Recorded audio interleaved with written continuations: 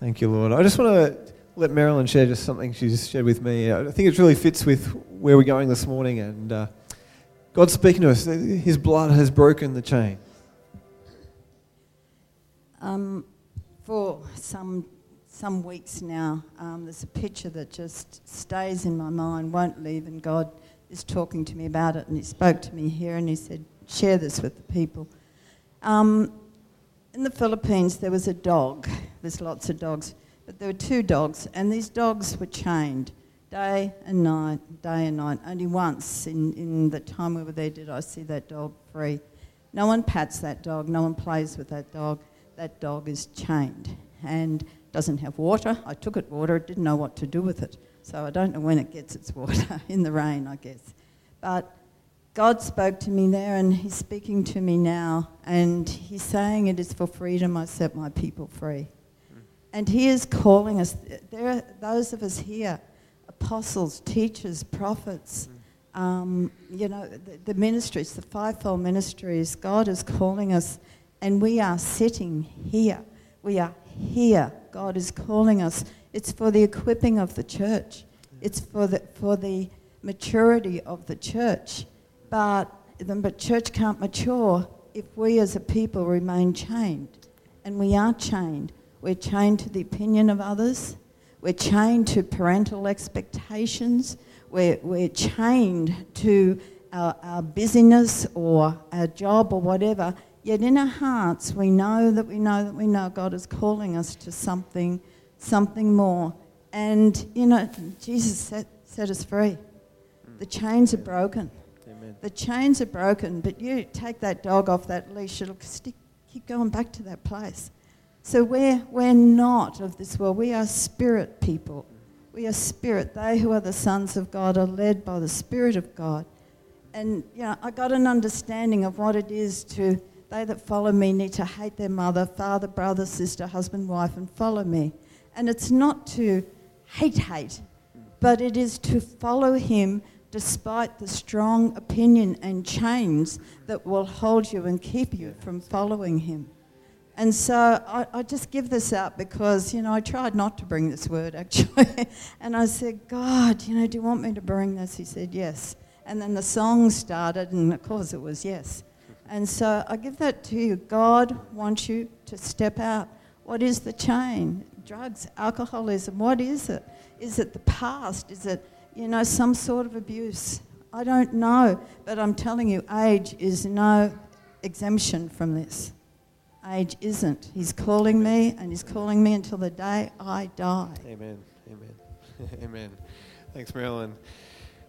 He's broken the chains. Woo! We've been set free. Awesome. I just want to grab my Bible, and thanks, team. Thank you, Lord. How about you turn to the person beside you and give him a high five for Jesus, because Jesus has broken the chains. He has set the captives free. I'm going to find all my bits and pieces down here. There we go. I hope I didn't break the key. Thank you, Lord.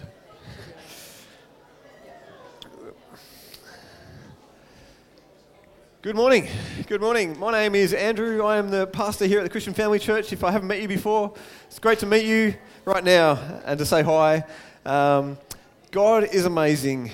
He is good. He loves you. And I'm so glad that you could be with us here today. I just want to read this morning from Colossians. And I've left my Bible down there still. There we go. Colossians. If we've got our Bibles, let's grab out our Bibles. The Bible is the Word of God, and we are changed by the Word of God. And I've just realised I have a dog on my Bible this morning. That's what happens when you have kids. That's just totally thrown me. It's like, I think it's my Bible. Yes, it says Holy Bible. The Word of God is the power of God. It changes us, it molds us, it shapes us. The Bible is powerful and effective in our life. But do you know what? It doesn't matter if you've got 1 or 2 or 3 or 4 or 25 Bibles sitting on your shelf. It's as we open the Bible that it has power. It's not by just reading it and going, blah, blah, blah, blah, blah, blah, blah, done, go. It changes our life. Sometimes God miraculously brings those thoughts back to us. But it's as we read the Bible, it's as we think about what it says, it's as we study and apply it to our life and discuss it with one another, I think I just turned into Daffy Duck, that it changes us and it touches our heart. And I pray that we never think, yep, I've got a Bible, that's all good. We need to daily be refreshed, to be reminded of what it says. And we're going to read some verses this morning that talk about that, and we're going to look at it more over the coming weeks. But let's open our Bibles to Colossians chapter 1. If you've got your Bible, fantastic. You can open it up. If you haven't, I encourage you to bring it. It's so good to have your Bible, to let it be something that, I've got some Bibles on my shelf that they're periods of my life. It's like that was a part of my life for that 10 years, that Bible. And that other Bible was a part of my life for the next 5 years until it fell apart. And it just becomes something we know that it's just good to be able to find things in the Bible because you know your Bible. Colossians chapter 1, and we're going to read from verse 19. It says, "For God in all his fullness was pleased to live in Christ." Sorry, can you just click those ones for me, Charlie? Or maybe I'll read off the screen, then I can click. There we go. "For God was pleased to have all his fullness dwell in him, which is Christ, in him. And through him," that is Christ, "to reconcile to himself all things, whether things on earth or things in heaven, by making peace through his blood shed on the cross. Once you were alienated from God and were enemies in your minds because of your evil behavior. But now he has reconciled you by Christ's physical body through death to present you holy in his sight, without blemish and free from accusation, if you continue in your faith, established and firm, and do not move from the hope held out in the gospel. This is the gospel that you heard and has been proclaimed to every creature under heaven, of which I, Paul, have become a servant. Now I rejoice in what I am suffering for you, and I fill up in my flesh what is still lacking in regards to Christ's afflictions, for the sake of his body, which is the church. I've become its servant by the commission God gave me to present you the word of God in its fullness, the mystery that had been kept hidden for ages and generations, but is now disclosed to the Lord's people. To them God has chosen to make known among the Gentiles the glorious riches of this mystery, which is Christ in you, the hope of glory. He is the one we proclaim, admonishing and teaching everyone with all wisdom, so that we may present everyone fully mature in Christ.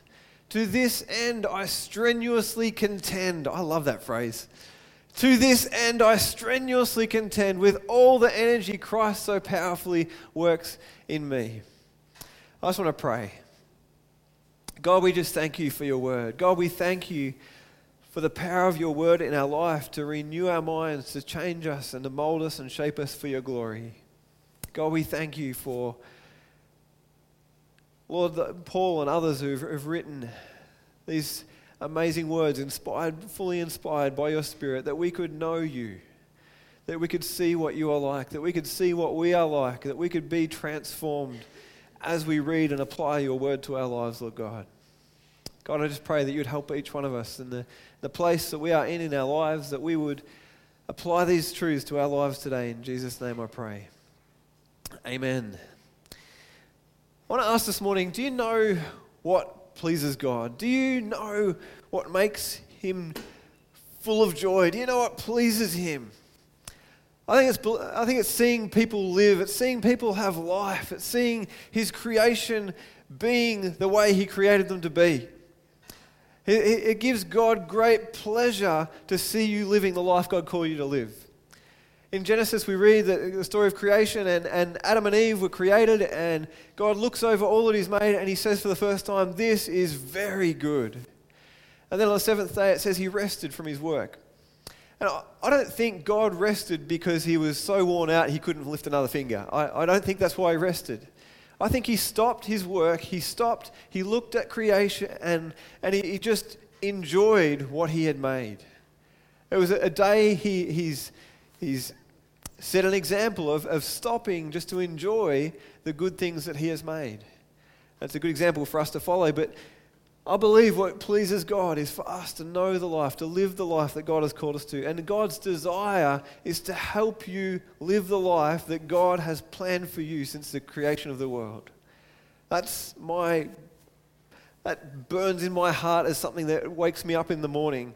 On those days when I don't feel like getting out of bed because it's too cold or I'm too tired or I set the alarm too early to go for a bike ride. I want to help people know who God created them to be and that they can live that life that He's called them to.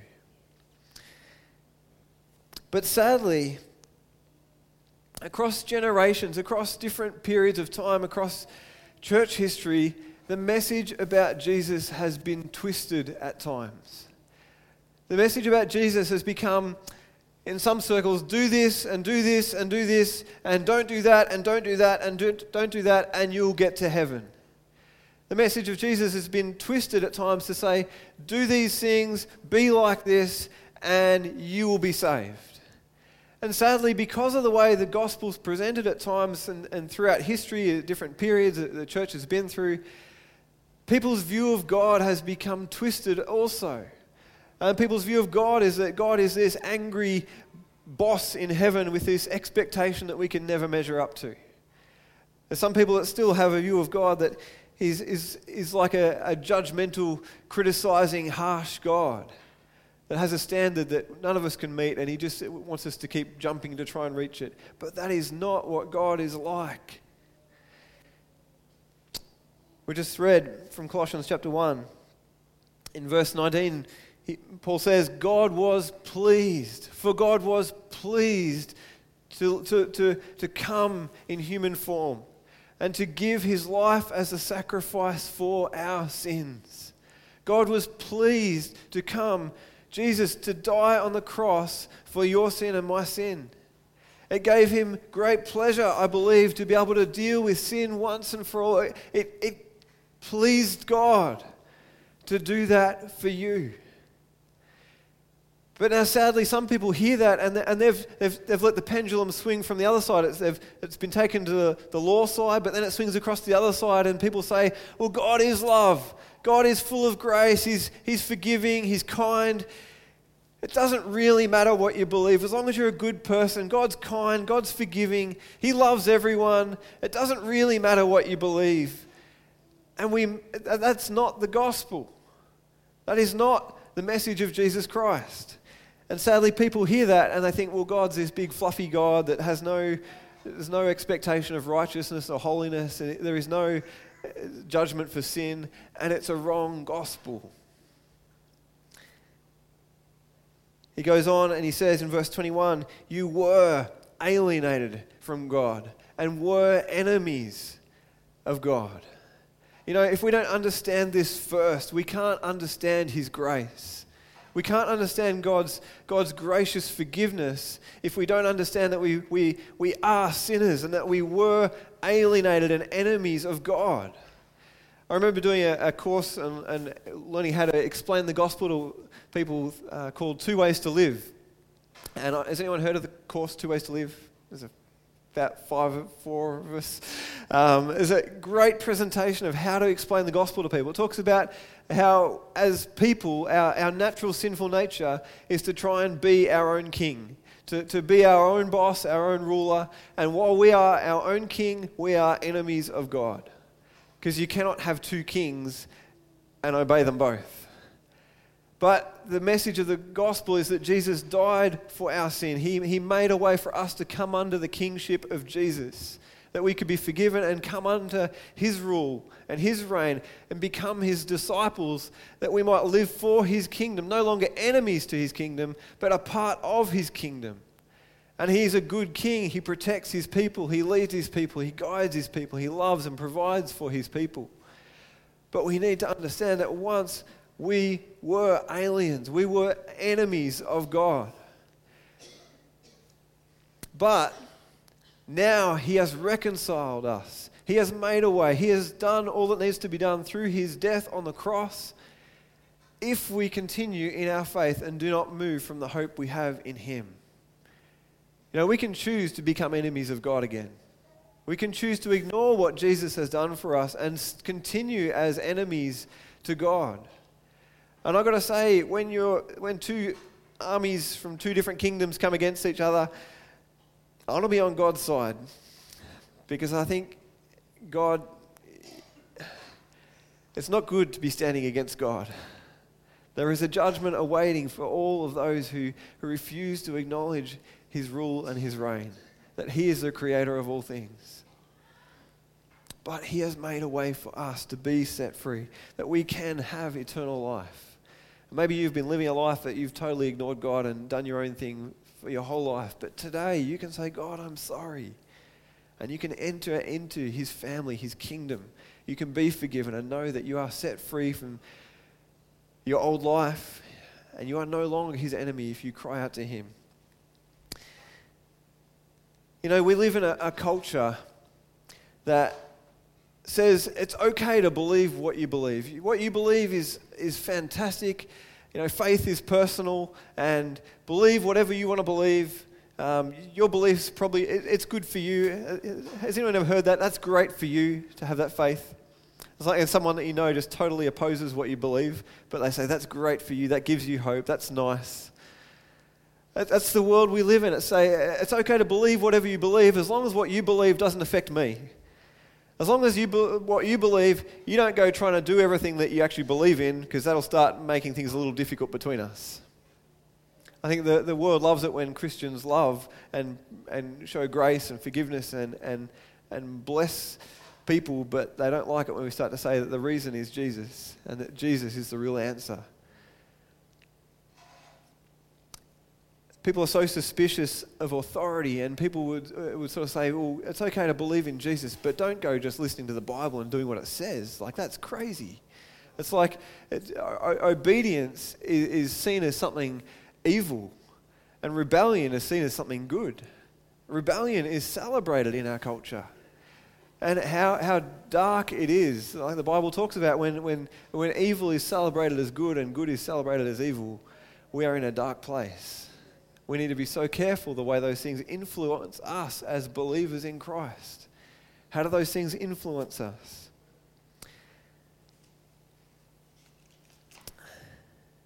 Jesus has called us not just to believe. He hasn't called us to just believe in him. It says even the demons believe that he exists.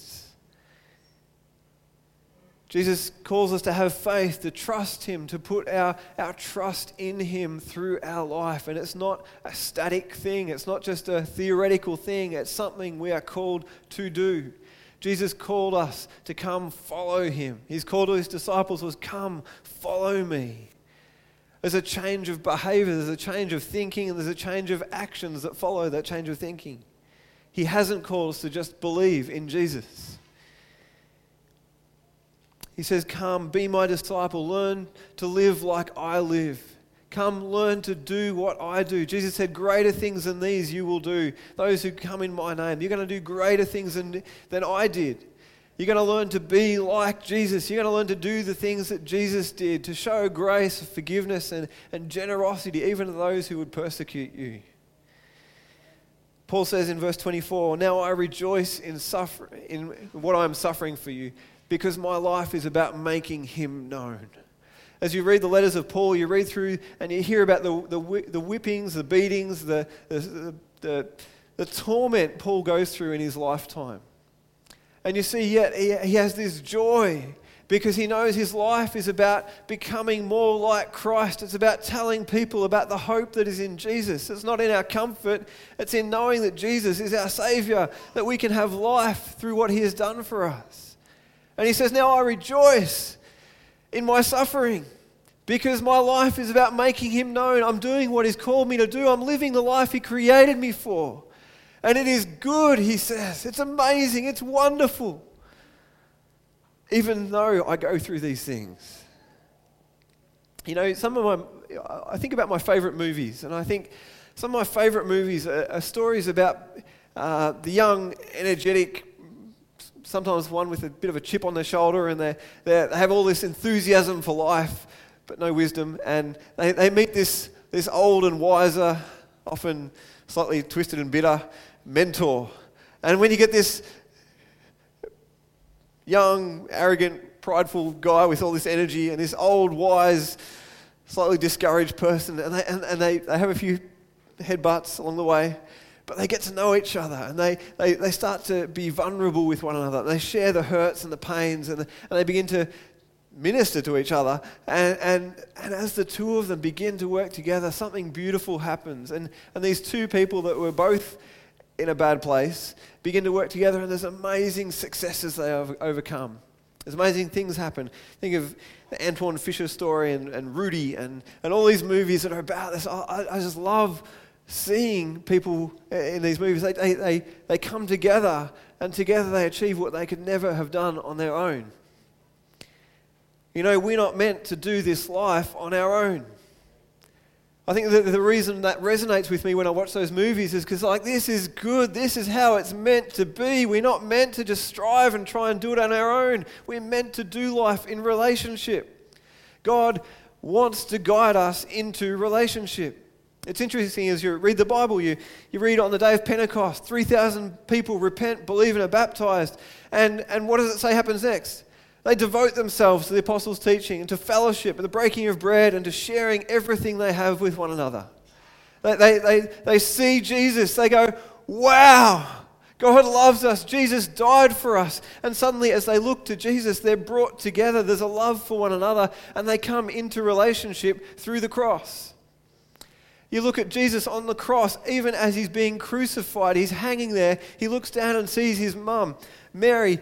And it doesn't actually say the name of the disciple, but it's the disciple that Jesus loved, who he wrote himself, John. And he looks at John and he says, Mary, here is your son. John, here is your mother. Even as he's being crucified, he's trying to bring relationship between people. That's God's heart. You read through the letters and Paul and his love for Timothy, and the way Paul and Silas and Barnabas and these ones come together because of Christ and the relationship he brings. That's God's plan for his church. I wonder if you've ever had a decision to make and you've just felt totally alone.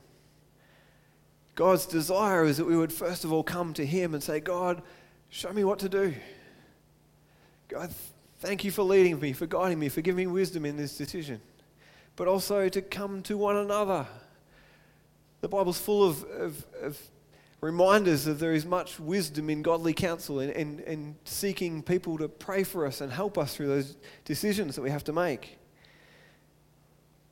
God wants us to come to him and sit at his feet and just let him teach us and counsel us.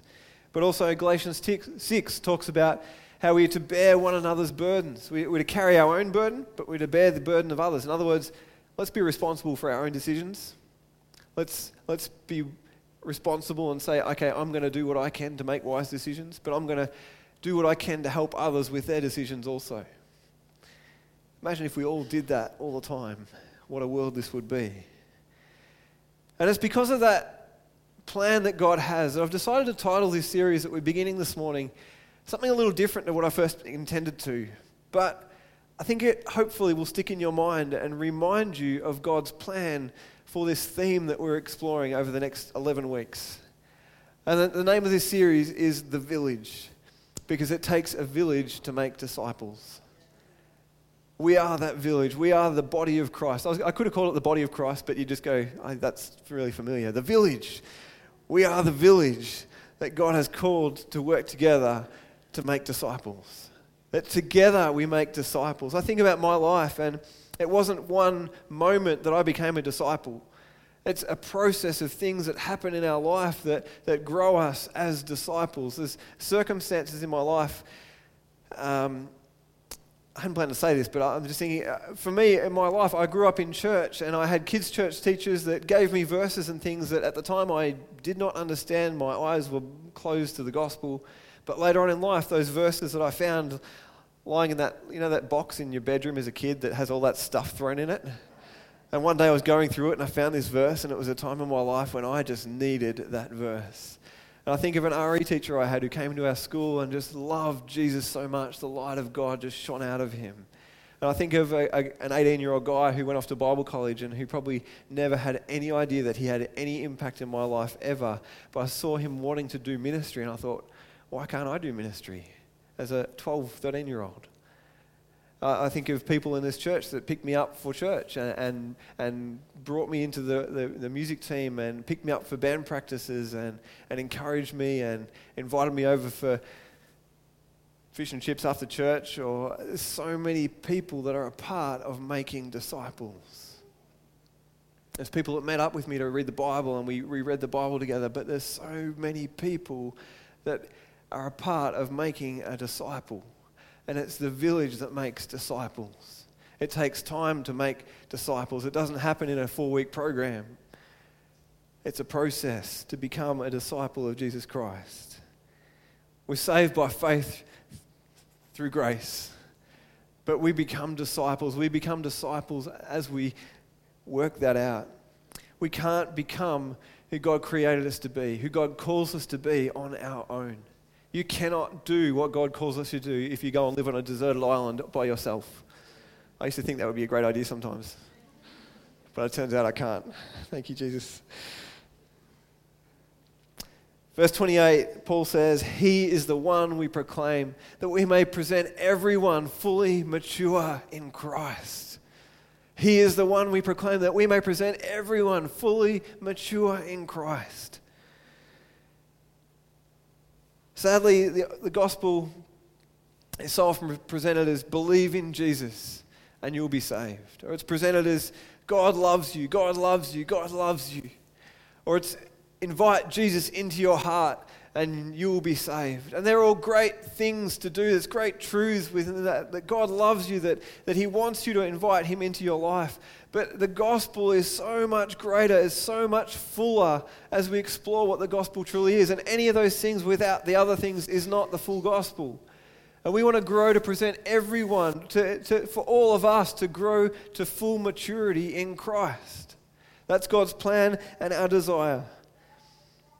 Jesus' command to His disciples before He left this earth, He said, Jesus came and told His disciples, it says in Matthew 28, verse 18 to 20, I've been given all authority in heaven and on earth. Therefore, go make disciples of all nations, baptizing them in the name of the Father and the Son and the Holy Spirit. Teach these new disciples to obey all the commands I have given you. And be sure of this, I am with you always, even to the end of the age. That is God's command for every disciple of Jesus Christ. We are called to be disciples who make disciples. I want to read a passage from Hebrews chapter 5. But before I read it, I want to explain who it was written to. And we don't exactly know for sure who it was written by. It could have been Paul, could have been Barnabas, could have been Apollos. There's different opinions on that. But it was written to Jewish Christians. And possibly even it was written to some of the priests who'd been converted and they had come to know Jesus as their Savior. But they're being tempted to go back to Judaism. They're being tempted to go back to those old ways of doing things. It says in the beginning of Hebrews, it says, listen very carefully to the truth you have heard, or we may drift away from it. That rings out as the core theme of Hebrews. Listen very carefully to the truth we have heard, or we may drift away from it. But the writer, whoever it was, says this to these priests who've become Christians, but are now wavering and being unsure and a bit shaky. He says this in Hebrews chapter 5. You have been believers so long now that you ought to be teaching others. Instead, you need someone to teach you again the basic things about God's word. You are like babies who need milk and cannot eat solid food. For someone who lives on milk is still an infant and doesn't know how to do what is right. Solid food is for those who are mature, who through training have the skill to recognize the difference between right and wrong. So let us stop going over the basic teachings about Christ again and again. Let us go on instead and become mature in our understanding. Surely we don't need to start again with the fundamental importance of repenting from evil deeds and placing our faith in God. You don't need further instruction about baptisms and the laying on of hands, the resurrection of the dead, and eternal judgment. And so, God willing, we will move forward to further understanding. Not different understanding, but further, deeper, greater, fuller understanding about Christ. For it is impossible to bring back to repentance those who are once enlightened, those who have experienced the good things of heaven and shared in the Holy Spirit, who have tasted the goodness of the Word of God and the power of the age to come. and who then turn away from God. It is impossible to bring such people back to repentance. By rejecting the Son of God, they themselves are nailing him to the cross once again and holding him up to public shame. When the ground soaks up the falling rain and bears a good crop for the farmer, it has God's blessing. But if a field bears thorns and thistles, it is useless. The farmer will soon condemn that field and burn it. If I was Paul, I wouldn't write that. That's just too harsh. It sounds. But it's God's word to us. Dear friends, even though we are talking this way, we really don't believe it applies to you. We are confident that you are meant for better things, things that come with salvation.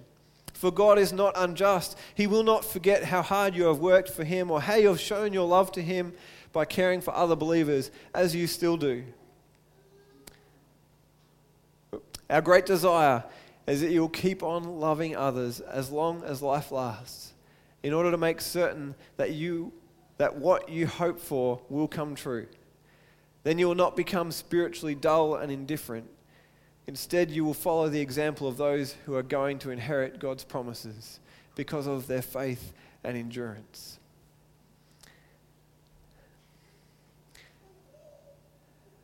I wonder where we sit in that picture of things.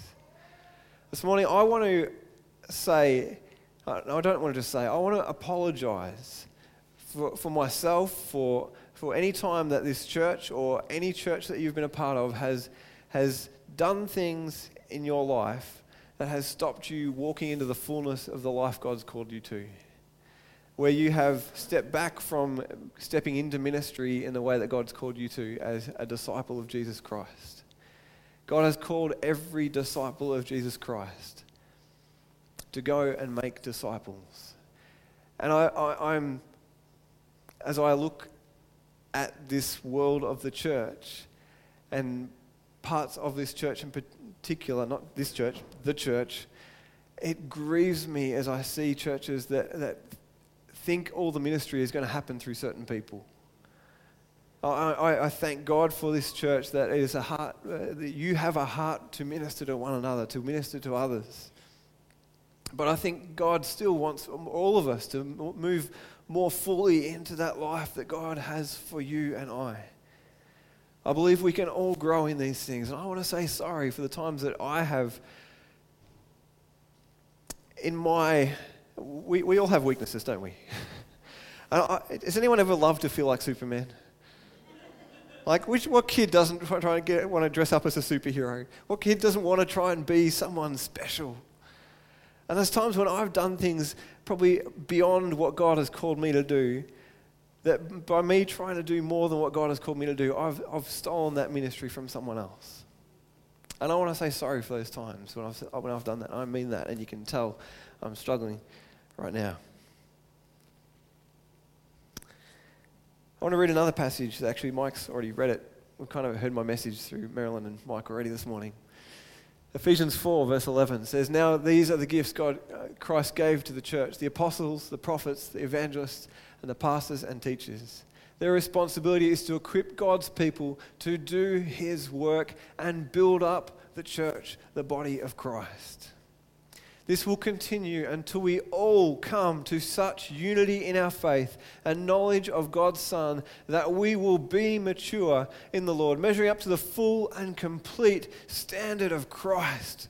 What a beautiful picture we have right there. Then we will no longer be immature like children. We won't be tossed and blown about by every wind of new teaching. We will not be influenced when people try to trick us with lies so clever they sound like the truth. Instead, we will speak the truth in love, growing in every way more and more like Christ, who is the head of his body, the church. He makes the whole body fit together perfectly, as each part does its own special work. It helps the other parts grow so that the whole body is healthy and growing and full of love. Each part has a different function, a different way of expressing those things that God has called us to, but we are all disciples who are called to make disciples.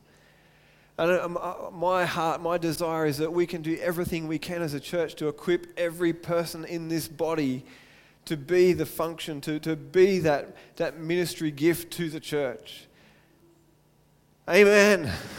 It's exciting. I'm excited about these next 10 weeks. I want to ask you this morning, as we talk about being the village that makes disciples, are you ready? Are you ready? And I don't want to just ask this and not find out what you think. So we've actually made a little survey this morning. So can I just grab 1, 2, 3, 4, maybe volunteers? Oh, actually, they're not volunteers because I picked them. Did you notice that? Can you guys just hand them out really quickly? And hopefully you've all brought a pen so you could take notes this morning, of course. And maybe, or you're using your phone, aren't you? That's all right. I just want to give you 3 minutes or so it's just a quick tick box. How do you feel you've been discipled? Do you know this hope that you have? Do you feel ready to explain this hope to other people? Sorry, I've got the actual questions in front of me. I can read them. Question 1, you might skip past question 1 and come back to it even. It says, if you can, write down some of the significant parts of your discipleship process or journey below. It might be events, meeting with a person, doing a course, going to church, or other things. Or if you're thinking, I don't even know if I'm a disciple, I don't get this, just put like a question mark. This is anonymous, you don't have to put your name on it. The second question, on a scale of 1 to 10, 10 being a perfect score, how well do you feel you have been discipled? Number 1, I don't know Jesus. Or number 10, very well. So I'll stop talking so you can think. I think I'll just move on as the last few people, or maybe those that are finishing still are finishing, but I don't want to ask that question this morning, that are you ready to make disciples, and just move on and not let you think about it. Because my desire and my hope is that every single one of us over this next 10 weeks will become more confident and ready to be a disciple who makes disciples. Over the next 10 weeks, we're going to be giving every person a copy of this book by Barry Chant called Firm in the Faith. We've got over 100 copies of this printed up. Thanks, Molly. Sitting in the office waiting to give out next week. But I don't want to just give this out and let it be a waste of paper and ink. Over this week, I want you to think and pray about, God, who can I go through this with? Now, this isn't the answer to the world, this book. This isn't like the magic follow-up book. This isn't the magic discipleship book. This is a tool that we want to put in your hands to help you be a disciple who makes disciples. And if you go and I've read through it by myself, just reading through it, looking at the verses, and I've been encouraged. It stirred me, but I want to encourage you to think of someone that you can meet up with. Maybe it's your husband or wife, maybe it's a friend, maybe it's I think some life groups are planning to use this as a part of their life group. But who can you meet with to do this? Maybe there's someone that you feel like you need some discipleship, some mentoring to help you understand as you read God's word. Maybe you feel like you've got it pretty well. And I want you to think about who can you invite to say, hey, do you want to meet up and go through that study together? And let's together grow to know the hope that we have in Jesus, so that we can confidently, joyfully share this hope we have with those who come to this church. You know, the thing that inspired this series, well, it was a combination of things, but it was one of them was I was at a conference and the speaker was talking about, are we actually, when we pray, are we believing for answers? When we pray, God, bring people to our church, God, help people to come, do we believe they're going to come? I've got to say, over the last 2 years, we've had a lot of new people come into this church. Earlier this year, we had 30 new people in this service on one Sunday. I don't know if you realised or not. We had 30 new people on one Sunday. Imagine if we continued that trend every day of the year, or every Sunday. 50 times 30, that's 150 new people that need follow-up and discipleship. We need a team. We need an army. We need the body to be ready to be disciples who make disciples. And I want to, again, apologize. This must be my confession time. I apologize. We haven't always done the best job of discipling people. We haven't done the best job of following you up. But can you help us change? Can you help us grow? Can you be a part of what God wants to do here at CFC? Can you be a part of that answer to be a generation that raise disciples who make disciples? I'm excited about God shifting our focus as a church. I think this will actually change the way we do ministry here at this church. And I'm excited. I want you to pray. I want you to think. We're going to stand and we're going to thank God for what He's done in our life. Because it all is because of Jesus. He is the one that our hope is in. He is the one that gives us eternal life, and He is the one that we proclaim. Can we stand this morning? If you're still finishing off that survey, feel free to keep doing that. But I want to finish this morning not by saying it's not about just doing. Don't feel like don't feel guilty if you're not doing anything in particular. But let's seek God. Let's look to Him. And as we look to Him, let's believe that God's going to bring us together, more and more united, more and more aligned with Him, and that we can be the church that He desires on this earth today.